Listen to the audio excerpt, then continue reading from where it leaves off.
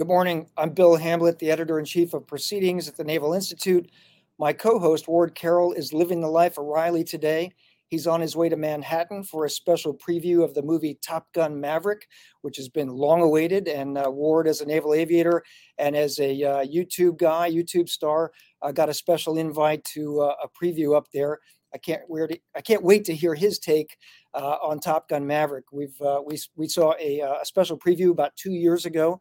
And that movie's been delayed, of course, by COVID, and is finally coming out next month. So it's upon us. Live today from the Pentagon, from the SecNav conference room, we've got the Assistant Commandant of the Marine Corps, General Eric Smith, joining us. His article, Stand-in Forces, Adapt or Perish, appears in the April issue of Proceedings. General Smith, it's great to have you on the show. How are things in the Pentagon today, sir? Hey, Bill, thanks for having me. Well, they're actually not that good because I'm not with Ward up watching the Top Gun preview because I've been watching the trailers for about 2 years. So I'm a little disappointed that Ward didn't invite me to go with him. But hey, I won't take it personally. That's okay. Me too, sir. Like, I'm his co-host, and yeah, it's yeah. What happened to the wingman there, right? Yeah, exactly. Hey. So that's why he's going, right? You're Goose and he's Maverick. He's left his wing. That's unfortunate for Ward, but we won't hold it against him. But we will talk trash about him while he's not here. 100%. So, sir, your article, again, for the listeners and our readers, Stand-in Forces, Adapt or Perish, in the April issue of Proceedings. It talks about a lot of the changes that are happening in the Marine Corps right now. It starts off with a little joke about change and how Marines view change. Share that with us, just to get us started. Sure. Well, the joke is that in 1776, there was some Lance Corporal that was complaining about how soft the Marine Corps had gotten since he enlisted in Tun Tavern in 1775. And it's a joke, but it's not a joke. So Marines are always talking about today's force is X, compared to yesterday's force, that was Y. You always hear that. But if you go out to recruit depots today, or you go out to one of the battalions or one of the squadrons, hey, those are still gunfighters, and they'll still stab you in the heart with a K-bar, and they won't even blink an eye doing it. So the Marine Corps' ethos is first to fight as a war-fighting organization, not afraid to go into the fray. That hasn't changed one bit. The fact that we're reorganizing to be best prepared for the next fight, so we're not, as usual, preparing for the last fight. A lot of people don't like that, because change is hard. I've heard many a commandant say change is hard, change is tough, and they're right. Some people just don't like the changes you're making, but they know you got to change, and we have to change. So my boss, Admiral Daly, had the CNO on a maritime security dialogue yesterday afternoon from CSIS. And the CNO started his comments about essentially saying, and my boss kind of teed the question up this way, was, the changes that the Navy is making in budget priority and in shipbuilding plan is kind of all seen through the lens of the pacing threat, which right now is China. And your article mentions China quite a bit.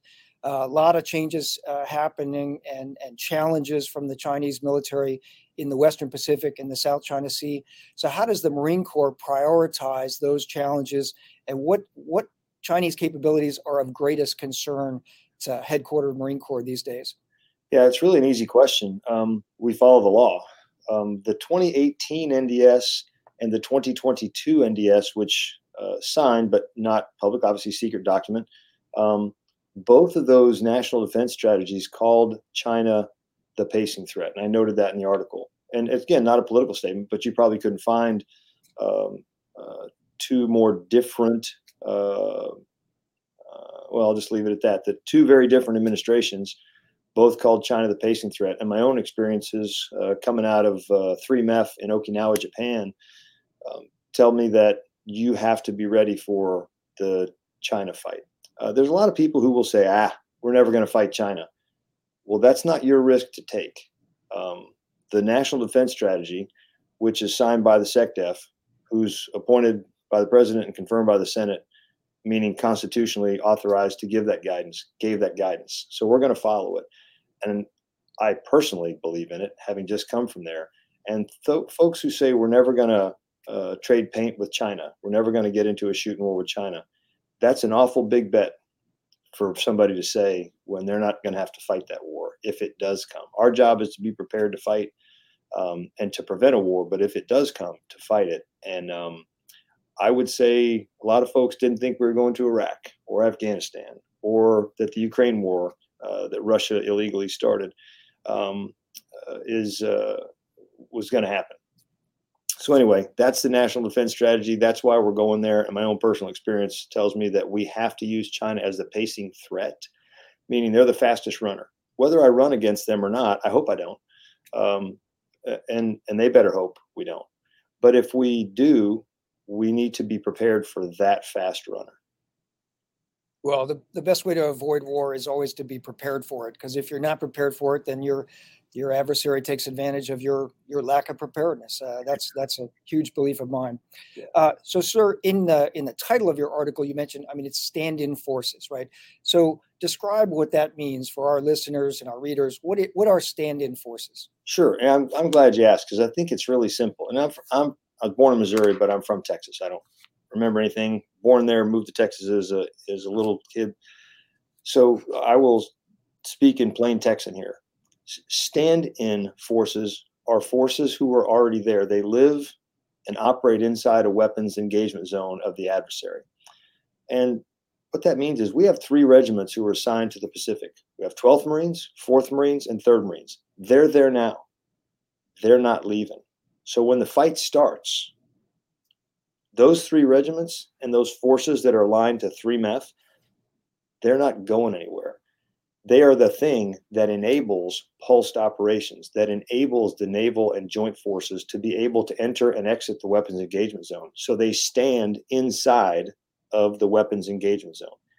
They already do that. And I noted that in the article, that they're already there. My son just left there. They are just not currently organized, trained, and equipped to do that as well as they need to do it to enable distributed maritime operations and the joint force. And I will say real quickly, that's what stand-in forces are. They live inside the WES. That's their mission. Those 3 regiments, they're not going anywhere. They weren't going to go to a different war fight. They're focused there. And people will say, well, gosh, those things are not survivable. Well, hell, we've been living inside a weapons engagement zone of a nuclear armed peer adversary called Russia for, 75 years or more since the end of World War II, living right on the other side of the border, U.S. troops in Germany, Poland. So I cannot take that argument seriously that you're not survivable. It's damn hard to kill a Marine, especially one that's armed with better equipment, lower signatures, and better mobility. It is very, very hard to kill the U.S. Marine. And that's not false bravado. That's science, and that's facts, and that's experimentation and operational analysis. So a lot in the news lately about Force Design 2030, and you just mentioned, that those stand-in forces right now aren't as prepared or ready or equipped as they need to be, right, for that pacing threat. Not that they're not equipped and ready, but there's more that needs to be done. So Force Design 2030, provides some goals and objectives and changes to the force. Can you describe some of those significant changes that are happening in the Marine Corps, both in terms of, equipment, but also in C2 capabilities and structures and concepts, expeditionary advanced base operations being top of mind, for example? Sure. Well, let me start at the at the end and work backwards. So EABO, Expeditionary Advanced Base Operations, pardon me, our Title 10 responsibility. We are, in fact, there's 2 positions of the Congress, the 82nd and 112th, which say we are the crisis response force. We are the most ready when the nation's least ready. And we love doing that, and we adhere to that, and we take that mantle with pride. Our Title 10 responsibility, Title 10, Section 5063, is to secure or defend advanced naval bases and to conduct such land campaigns as may be required in the furtherance of a naval campaign. That's Title 10. Easy to find. You can Google it or Bing it or whichever one you want to use, but that's our Title 10. So what we are focused on is to be able to further naval and now joint campaigns by being a stand-in force. And EABO, seizing and defending of advanced naval bases, although for a very short period of time. I mean, that's our history. That's what we do. That's what our expertise is. And I would note that in 2019, before General Berger was the commandant, I was at 3MEF. A guy named Bams Brody, Colonel Bob Brody, now a one-star select, 31st MU commander. We were doing EABO preparation before the commandant's planning guidance because you had to do it, right? Those in the Pacific said, you have to do this. So we were grabbing a hold of a small piece of terrain, quickly refueling F-35Bs, rearming them, and launching them again. We were using Ospreys to move from Korea and Japan, long-range raids, seizing a quick piece of terrain, setting up some kind of a communications relay so we could pass to the naval force targeting data so they could launch missile X, missile Y. So we've been doing EABO for quite a while, and it is required for the future fight to be able to be small, light, lethal, agile. When you talk about the things that we're doing, the biggest thing is reorganization. What you cannot do is say, well, we're going to wait until the equipment arrives, the new gear. And once it gets here, then we're going to figure out how to use it, and we're going to reorganize as need be. You have to take some risk to reorganize yourself now so that when the new kit arrives, and the new kit is science, right? Quick example, naval strike missile.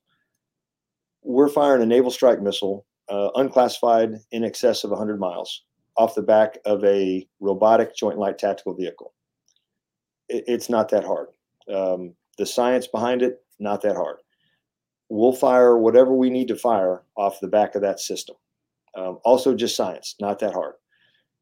So I have a pretty good idea of when those capabilities arrive. What you can't do is wait for them to arrive and then reorganize, because what you do is you then provide an adversary with time. If you aren't simultaneously reorganizing as new gears coming, you're coughing up 6, 8, 12 months to an adversary. When we got 2 COCOMs in a row, Indo-PACOM, both Admiral Aquilino now, Admiral Davidson before, saying, hey, by 2027, you better be at the start line. So you cannot, in one hand, say, we need to look at the COCOMs, what they say, and in the other hand, say, we're just going to wait. You can't do that. The threat, the adversary, will take advantage of that. So the reorganization is critical. The equipment is not that complicated. It can be expensive, unfortunately, but everything right now is expensive, to include the Ford F-250 that I would like to buy. Those are, but that's what it costs, right? So long-range strike is vital against a long-range adversary. So we're shooting missiles that we'll just say are in excess of 100 nautical miles. And when I say in excess of, people should take note of what I said, in excess of. I have no intent of on an unclassified network saying how far, but it's in excess of 100 nautical miles. That's a key element, is long-range fires. The other one is sensing. We've got an MQ-9A extended range, a Reaper. That's the platform, the air vehicle. It's an air vehicle. What's on it is what's important. To be able to sense what's going on out there, make sense of it, and then pass that data, meaning hold targets at risk and pass that data to the joint force. That is a key piece of what we're doing. And we've made significant advancements. We're using that platform now in a different theater that we're not going to discuss on the open class or unclass net, that we'll bring into the Pacific. The ability to sense, make sense, and pass targeting data is vital. And for those who want to say, well, if Marine's not pulling the trigger, they're not of value. I will let the artillery FOs know that they're of no value since they're not pulling the lanyard, or the scout snipers or the Marine sniper spotter.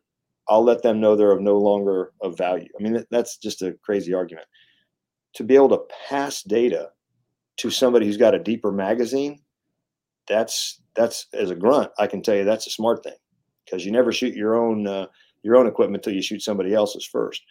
So those are, I think that's a kind of a once around the world of what we're doing, a couple of specific systems. And I won't get into the command and control stuff other than to say we have to be organized now. You have very short, unambiguous warning, meaning it's happening. You need to move tonight, the fight tonight force. What you can't do is wait for that and say, gosh, things are heating up. We should reorganize and task organize. We're Marines. We always task organize. But we have to, for this threat, we have to live in a task organized state that is ready to get on board organic mobility, L-class warships, C-130s, 53s, MV-22s, light amphibious warships. We got to be ready to get on that in the command and control organization in which we will fight. We have to live in that command and control organization. We don't do that today. Hey, war's coming. We have weeks to prep, and we organize, and then we go. Those days against a peer threat who has hypersonic weapon systems and ubiquitous ISR, intelligence, surveillance, reconnaissance, you can't do that with a patient threat. Sorry for the long answer, but there's a lot wrapped up in that one. No, definitely, sir. And I'll key off of a couple of things you just said, and also some points that the CNO mentioned yesterday. So the CNO was talking about distributed maritime operations, which is a huge tactical concept for the Navy right now. The idea that we're not going to sail with concentrated strike groups that present a big target, but we're going to disaggregate and aggregate the fires. And the way you just described EABO and some of those, like the Naval Strike Missile capability, fired from from ashore by Marines, it tells me that the Marines are very much incorporated into that distributed maritime operations, the distributed fires with the Navy. And the CNO said yesterday, I think this was one of the strongest points that he made, was that the concept of operations in Sixth Fleet, for example, is signed not only by the Sixth Fleet commander, but also by the MEF commander. And you commanded 3 MEF, but he mentioned that out in 7th Fleet, that it's a concept of operations that's not just 7th Fleet's concept ops, but it's also 7th Fleet and 3 MEF concept of operations. And so that gets to your point about, hey, you've got to be tied together, exercising together, and ready to fight tonight without the 6 months of advance warning of, hey, how are we going to do this, right? Yeah, and Bill, I think the key is, one, we are navally integrated at the MEF and fleet level. 3rd Fleet, 1 MEF, 7th Fleet, 3 MEF, 6th Fleet, 2 MEF. They are in fact integrated. I mean, don't let the knife fighting within the Pentagon for the last dollar between the Marine Corps, the Army, the Navy, the Air Force, Space Force. Nobody should be surprised that happens. Sadly, living here in DC.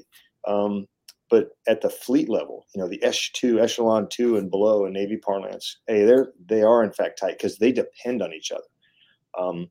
The Marines will be placed ashore, and not there's an argument out there that, hey, Marines are just going to be flung out on islands hoping a ship stumbles by. Okay, that's the most disingenuous thing I've ever heard, and one that's been very clearly explained repeatedly to some of the very individuals who make that claim. Marines will be strategically placed using organic mobility at places where they can influence fleet maneuver. And those locations are worked out jointly between the Joint Force Commander, the Naval Component Commander, the JFMC, the Joint Force Maritime Component Commander, the Fleet Commander, the MEF Commander. Hey, go here, and with a range of X, you can either block enemy mobility, which is sea denial, which is half of distributed maritime operations, to enable the Navy to do sea control back here in the control area. You can herd into a fire zone or a fire sack, if you want to use a Russian term, which I don't. But if you want to herd an enemy fleet into a certain place where they can be struck, then you go here. So they're not hoping somebody stumbles by. They are, in fact, blocking, preventing. And that's exactly how we would do it ashore. What's different in a land campaign? What's different is we're projecting fires from the shore out to the sea. And I would note, historically, having been on the island of Guadalcanal for the 75th anniversary, that Colonel Del Valle, when he was the CO of 11th Marines working for a guy named Vandegrift, was shooting didn't strike, but was challenging Japanese ships out in the Slock, shooting from the shore. He went later on to be a general officer, but Pedro Del Valle was doing this back in 43. So this is also not a new concept. All you got to do is read it. You want a new concept, read an old book. The boss has told me that.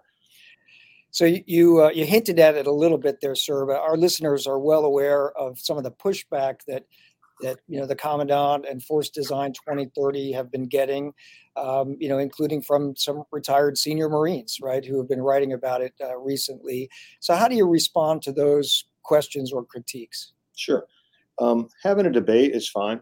Going out and having a discussion, hey, we don't agree with this, and writing scholarly articles is fine. But there's a couple things Marines don't do. We don't go after a sitting commandant. And here's the other thing that I'll just say, without breathing a whole lot of life into it, because frankly, it doesn't have a lot. If anyone thinks that General Berger took a coach's whiteboard and sat in a dark room and built Force Design, they have no idea how it was actually built. So the Commandant came in with an idea based on a national defense strategy, which was in draft then, but we knew what it was because we were working on the draft. It said, pacing threat is China. You got to be prepared. The Indo-Pacific is the primacy theater, which we knew because we had been living there. General Berger was in 1 MEF and then Fleet Marine Forces Pacific, and I'd been in 3 MEF. So when the Commandant said, here's the vision, a force that is most ready to deal with the threat we're required by law to be most ready to deal with. How do we do that? What's that look like? Pulled in a bunch of colonels, lieutenant colonels, general officers with a lot of combat time, and said, how would I do that? Build me courses of action. So it's hundreds of lieutenant colonels, some master gunnies, general officers built Force Design and said, sir, here's 3 options. You pick the option. Commandant said, I picked this one, and let's move. And of course, we've made modifications already, because when you bring new data and facts based on experiments, then you adjust the plan. Like any good planner, you question your assumptions every single day. But so Force Design wasn't a single person idea. The Commandant is in charge of it, and he wrote the guidance for it. But it was built and constructed by literally hundreds of what I would consider the Marine Corps' best thinkers, most decorated veterans. And I think you got to be kind of mindful when you start dismissing things, because the lieutenant colonels who are going to be the commandant after next, I don't think they're going to be too appreciative of the fact that their ideas are being kind of dismissed. I'll be just super candid.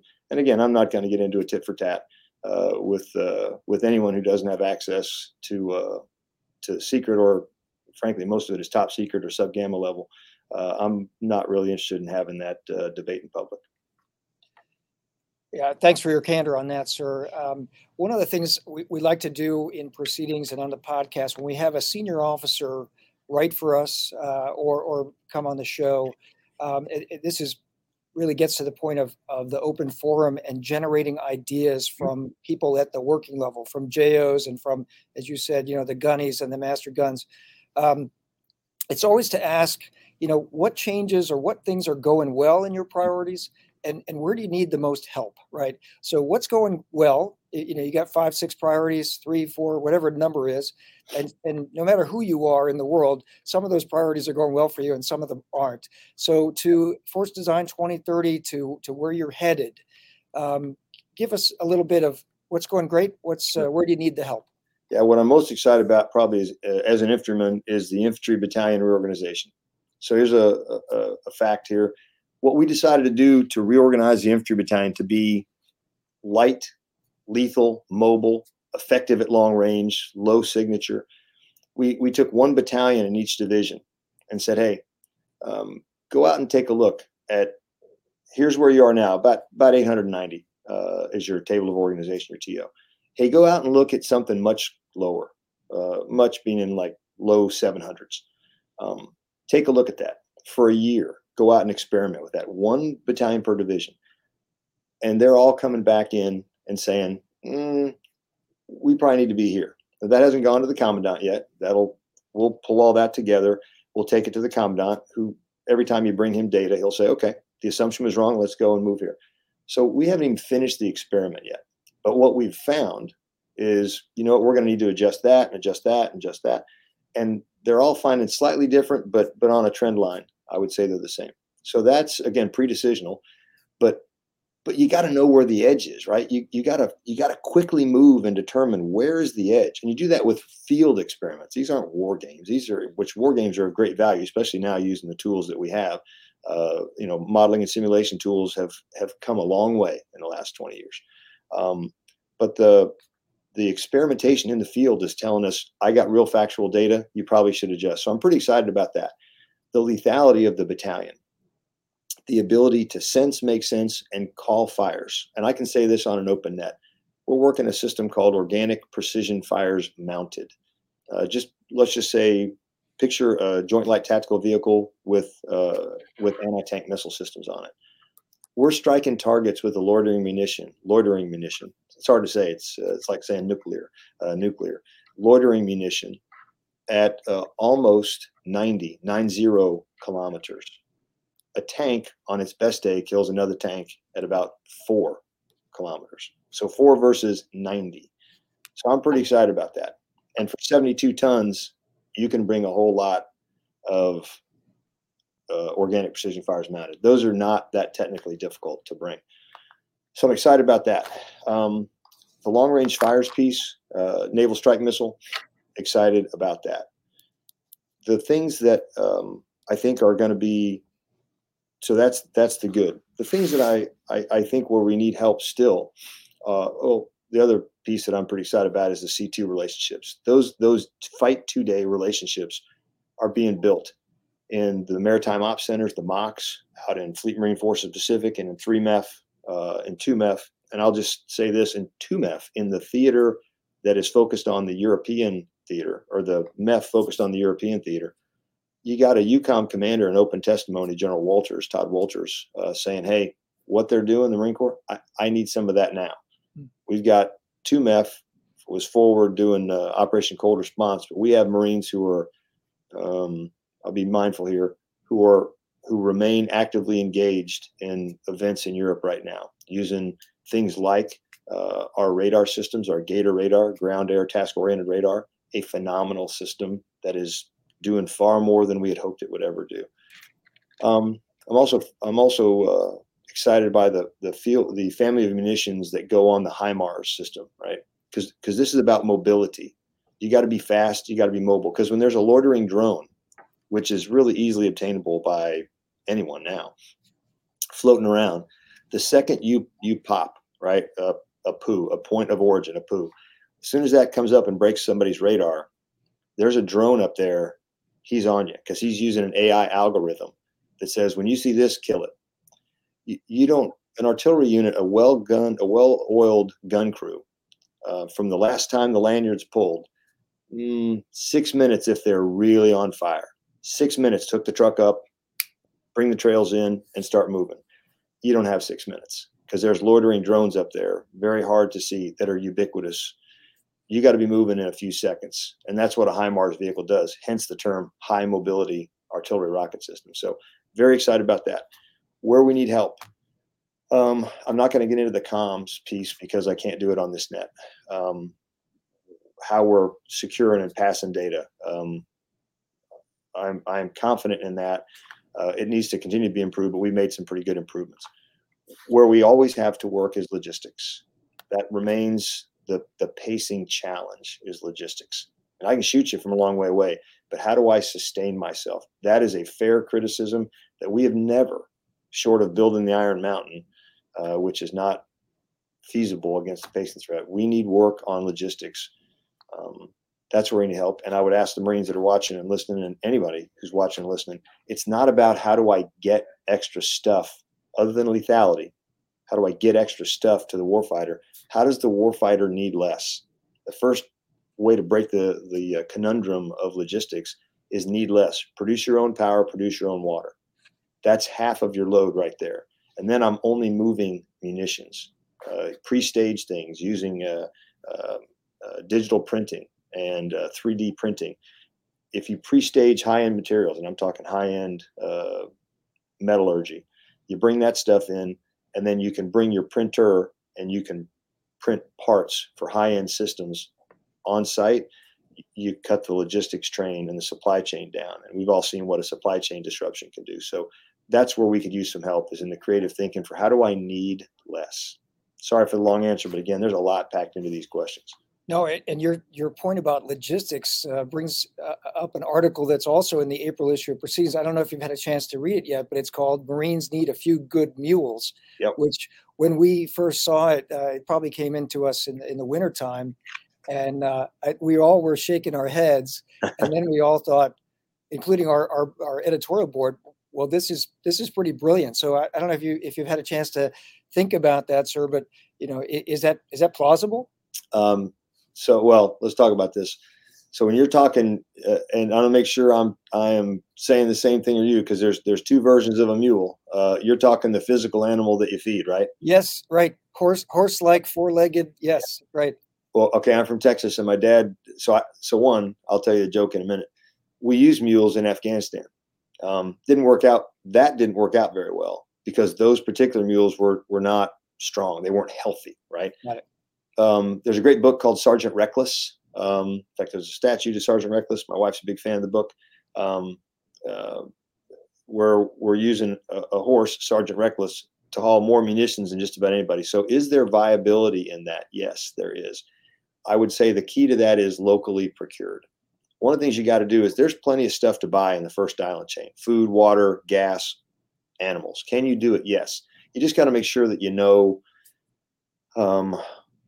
the quality that you're getting and the amount they can carry.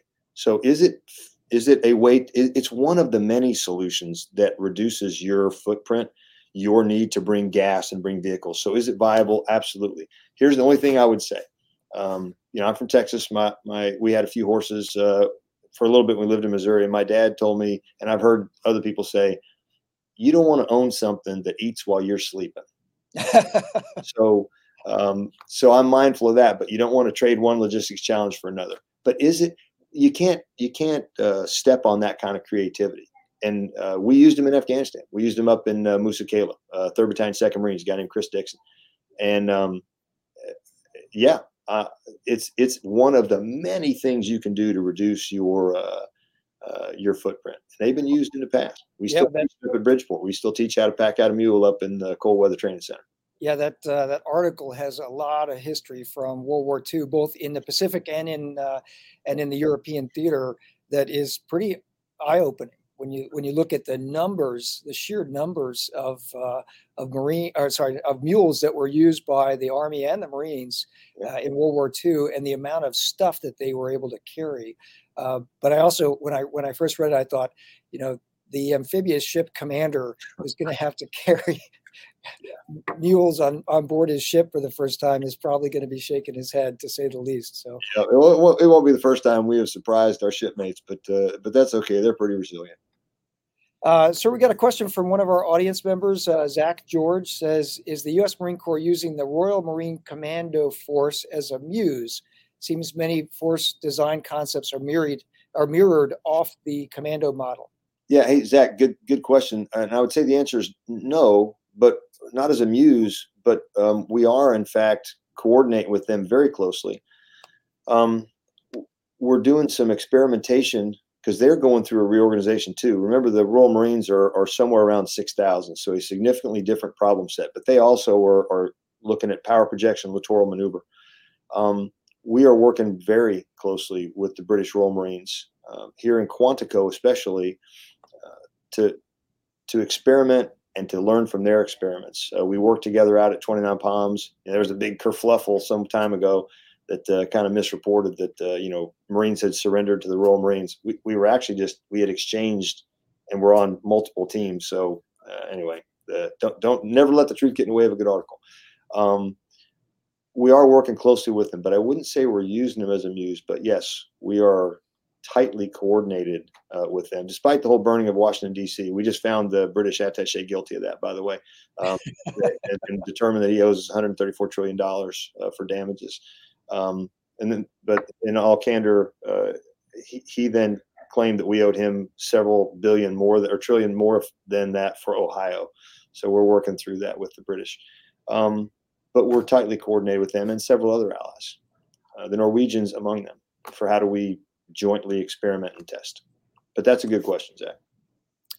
Sir, Zach's question and your answer to it, but also earlier you mentioned that Force Design 2030 wasn't just the brainchild of General Berger, that it was the brainchild of literally hundreds of senior combat experienced Marines at multiple ranks. And one of the questions that I'd like you to get to is how do you test those assumptions, right? So what's the role for you in exercises, in war games, and is the Marine Corps University and the Marine Corps Combat Lab working with the Naval War College and their war gaming capabilities? How are you guys testing and refining those concepts and capabilities as you move forward? So we are absolutely tied in to the Navy and the Joint Force. The Marine Corps Warfighting Lab, McWill, led by Major General Ben Watson down in Quantico, that is the center, right?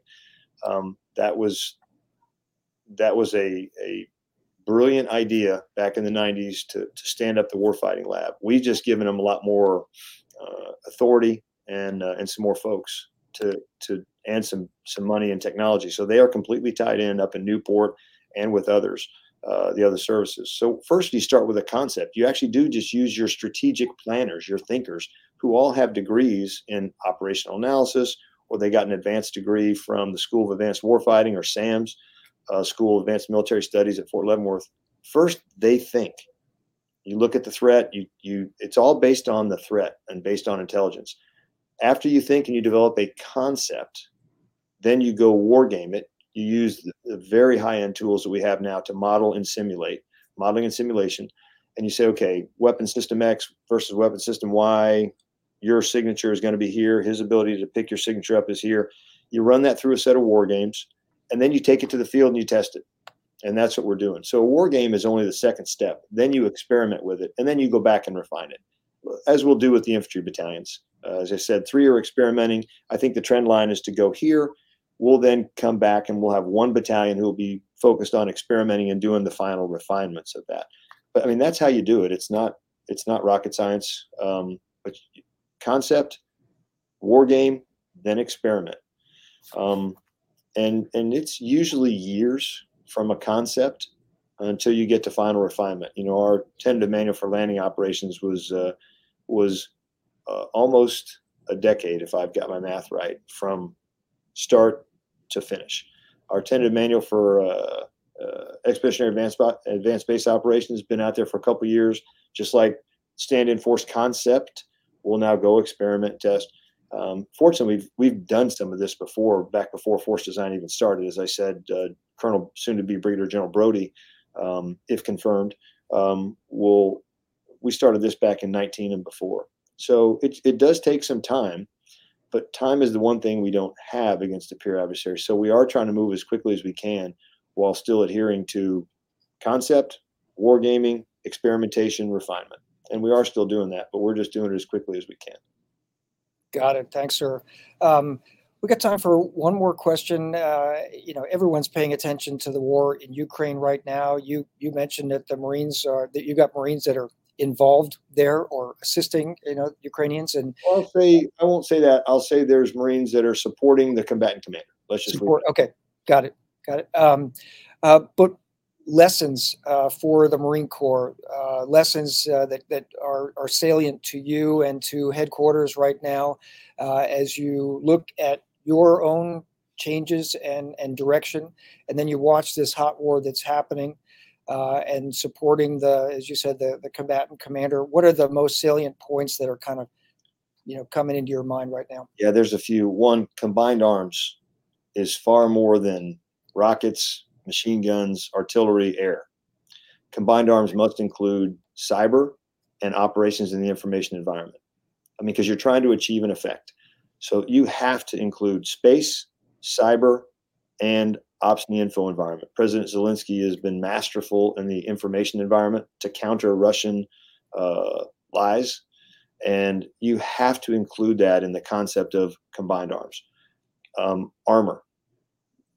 you can kill tanks from a lot farther away than a tank can kill a tank using something else. I mean, so our decision to divest of tanks, to me, is reinforced by what I'm seeing in the Ukraine. Longer range fires are vital. Low signatures. If you are detected, you're probably going to be struck. If you don't mitigate that by, one, a low signature to start with, two, building the ambient noise floor around you such that everything in your grid square looks like you, and so you hide in the noise, and three is mobility. If you sit in a field and you line yourself up, pick an artillery battery or a command post, and it looks like a command post, you will not survive. You have to be disaggregated. You have to be small, lethal, mobile, and light to be able to move quickly and aggregate your fires. You have to do that. That seems to be proven time and again here in this war. And again, the war wrongfully started by Russia. We should always point that out, right? Every time you get it, an opportunity to call out Russia for what it is, which is, the aggressor here. You have to be able to aggregate, disaggregate, aggregate, but you're aggregating effects. We're not going to put 4,000 people in one spot. You can, but again, with loitering munitions and a ubiquitous ISR network that's frankly fairly cheap for almost any adversary to have, if you aggregate, you're going to be struck. I mean, that's what we're seeing in the Ukraine, and the Russians are finding that out the hard way. You can put 4,000 vehicle column on the road, but it's not going to end well for you. Those are the things we're learning. Logistics is hard for everybody, and that remains the pacing challenge, right? The pacing capability that we need is logistics, and that's where we're spending a significant amount of our time. But physics is physics. A gallon of gas still weighs almost 7 pounds. A gallon of water weighs 8 pounds. You still got to move it. So what's the answer? Don't need it. Need less of it, right? Need less of it, or forage it. Again, there's no shortage in the first island chain of food and water. I mean, you're in the South China Sea, which, by the way, I like to point this out every time for our Chinese viewers. The South China Sea is simply a name geographically, it is a sea south of China, not the sea owned by China. Like to point that out because I'm sure everything that you say on this is transmitted back to other people who will probably twist the words around, but never hurts to say it. Right. Right. So your point about the sort of the democratization of ISR and how, almost any adversary these days has got the ability to see you and sense you on the battlefield. There's, these Turkish-made TB2 drones have played a starring role in the conflict in Ukraine. And, this is a big change from 10 years ago, where it was only, the most powerful nations that had things like Predator and Reaper and that kind of persistent ISR. And now it's out there, not just the ISR part, but also the ability to strike from that capability. So very good point that you got to be mobile, you got to move, you can't be concentrated because you're going to be seen and found and targeted. And the other thing, if I can, Bill, I know you're short on time, but the other thing would be what we always relearn is that the individual, right? The individual Marine, the individual Ukrainian soldier, if you're willing to die for your country, to die for a cause, the Constitution in our case, you are, again, incredibly hard to kill. And that's what people don't count on, is fighting for an ideal, not for a person. And that is still imbued in every single Marine that puts his or her footprints on the yellow feet on the yellow footprints, or every officer candidate that goes to Quantico. We're still teaching that. That hadn't changed, not one bit. So the Marines that are out there today, again, they'll stab you right in the heart with a K-bar if you challenge the Constitution, and they won't even blink an eye. I mean, that's who we are. It's what we are, and we're proud of it. That's who we recruit. That's who we train, and you cannot overvalue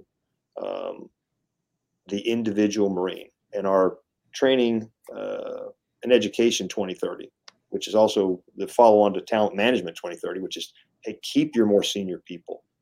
Those with experience, hey, keep them. God forbid you let somebody stay at Camp Pendleton for 6 years because they would like to stay there for 6 years. You say, well, no, you got to move to Camp Lejeune, and they get out. Again, we're talking, but we're not going to give you everything you want, but we should at least ask, what will it take to keep you? That's talent management. And the second part is better training, better education. We have systems now that when you light them off, use them in war mode, you're immediately picked up by somebody's collection means. So we have to use live virtual constructor training to hide what we're doing. And I'm being purposely evasive on a few things because everything is picked up. And that's something that I think, unless you're in it today and you see the threat every single day that I see, you understand the capabilities of collection of our adversaries, you won't understand why we're investing in some of the tools we're investing in. But talent management, just final point, is part of force design, which is you're spending a lot of money on people. You got to keep them. We used to move you every 3 years. Why? Well, because the Marine Corps does that. Well, I'm still giving you butt orders. If I tell you, hey, I'm going to say it on here because I think I can. Hey, your ass is moving to Okinawa or you're moving to Lejeune, and I'm done negotiating. But before I start that, I'm going to say, what would you like to do, Devil Dog? I'd like to stay at Lejeune for 3 more years. And if I can do that, and that Marine will stay for 3 more years, why wouldn't I do that? I mean, that seemed kind of crazy to me. But anyway, that's talent management, and moving into training and education 2030, which is just a better way to do business against a patient threat. Sorry for that free pay advertisement about the 3 elements of force design: organization, equipping, but talent management, and training education. They're all kind of this trifecta that gets you to a force that's really ready against a pure threat and can handle all the other things, because we didn't talk about MUSE, the MAGTAF. We're still a MAGTAF. We still do MUSE. We're still able to aggregate those forces if the high-end, truly high-end conflict comes where we need to aggregate in a bigger sense than we would against a pacing threat. If we have to aggregate MUSE, we can still do that. But we're not focused on that because we can already do that. So. No, great points, especially the personnel side. The individual Marine is so important. Without the best people, you can't win. So getting the best people in and training them well and educating them well, and then retaining the ones that you need to retain is critical for any organization, especially these days. It's hard to retain people because there's a lot of jobs out there, right? Well, it's hard to retain, and that's why we put in we're using the authorities Congress gave us for lateral entry, and I think we're talking a few dozen people. But if I got a guy who's a VP at Alphabet or Google, and we literally have those guys in reserves, but who's got 10 years experience doing cyber, and I bring him in, he wants to be an enlisted Marine. You're going to be a private. Wait a minute, I can't make him a corporal, or I can't make this guy a captain, or even a major. I mean, crap, we did brevet colonels in World War II. So I'm not saying we're doing that across the board. And these aren't people that are wearing green hair either, by the way. This is a cyber expert who wants to go to OCS first. And after he gets through OCS or she gets through OCS, I might commission you as a captain or a major because I need to pay you what you're worth. Or I cannot have you. I mean, but they're still going to OCS, still going to boot camp. So anyway, that's a little misinformation campaign about that too, but try to clear that up. Gotcha, sir. Well, that wraps up another episode of the Proceedings podcast. The show is brought to you by the members of the Naval Institute. Since 1873, our members have been the foundation of everything we do. To become a member of the Naval Institute, go to usni.org/join. General Smith, thank you again for writing for Proceedings to begin with and for your time today. Great to have you on the show. Thanks a lot, Bill. Thanks to Admiral Daly. Y'all have a great day, and I'll see you at the Top Gun movie whenever you and I can afford tickets. Sounds good, sir. All right. Well, until next episode, remember, victory begins at the Naval Institute.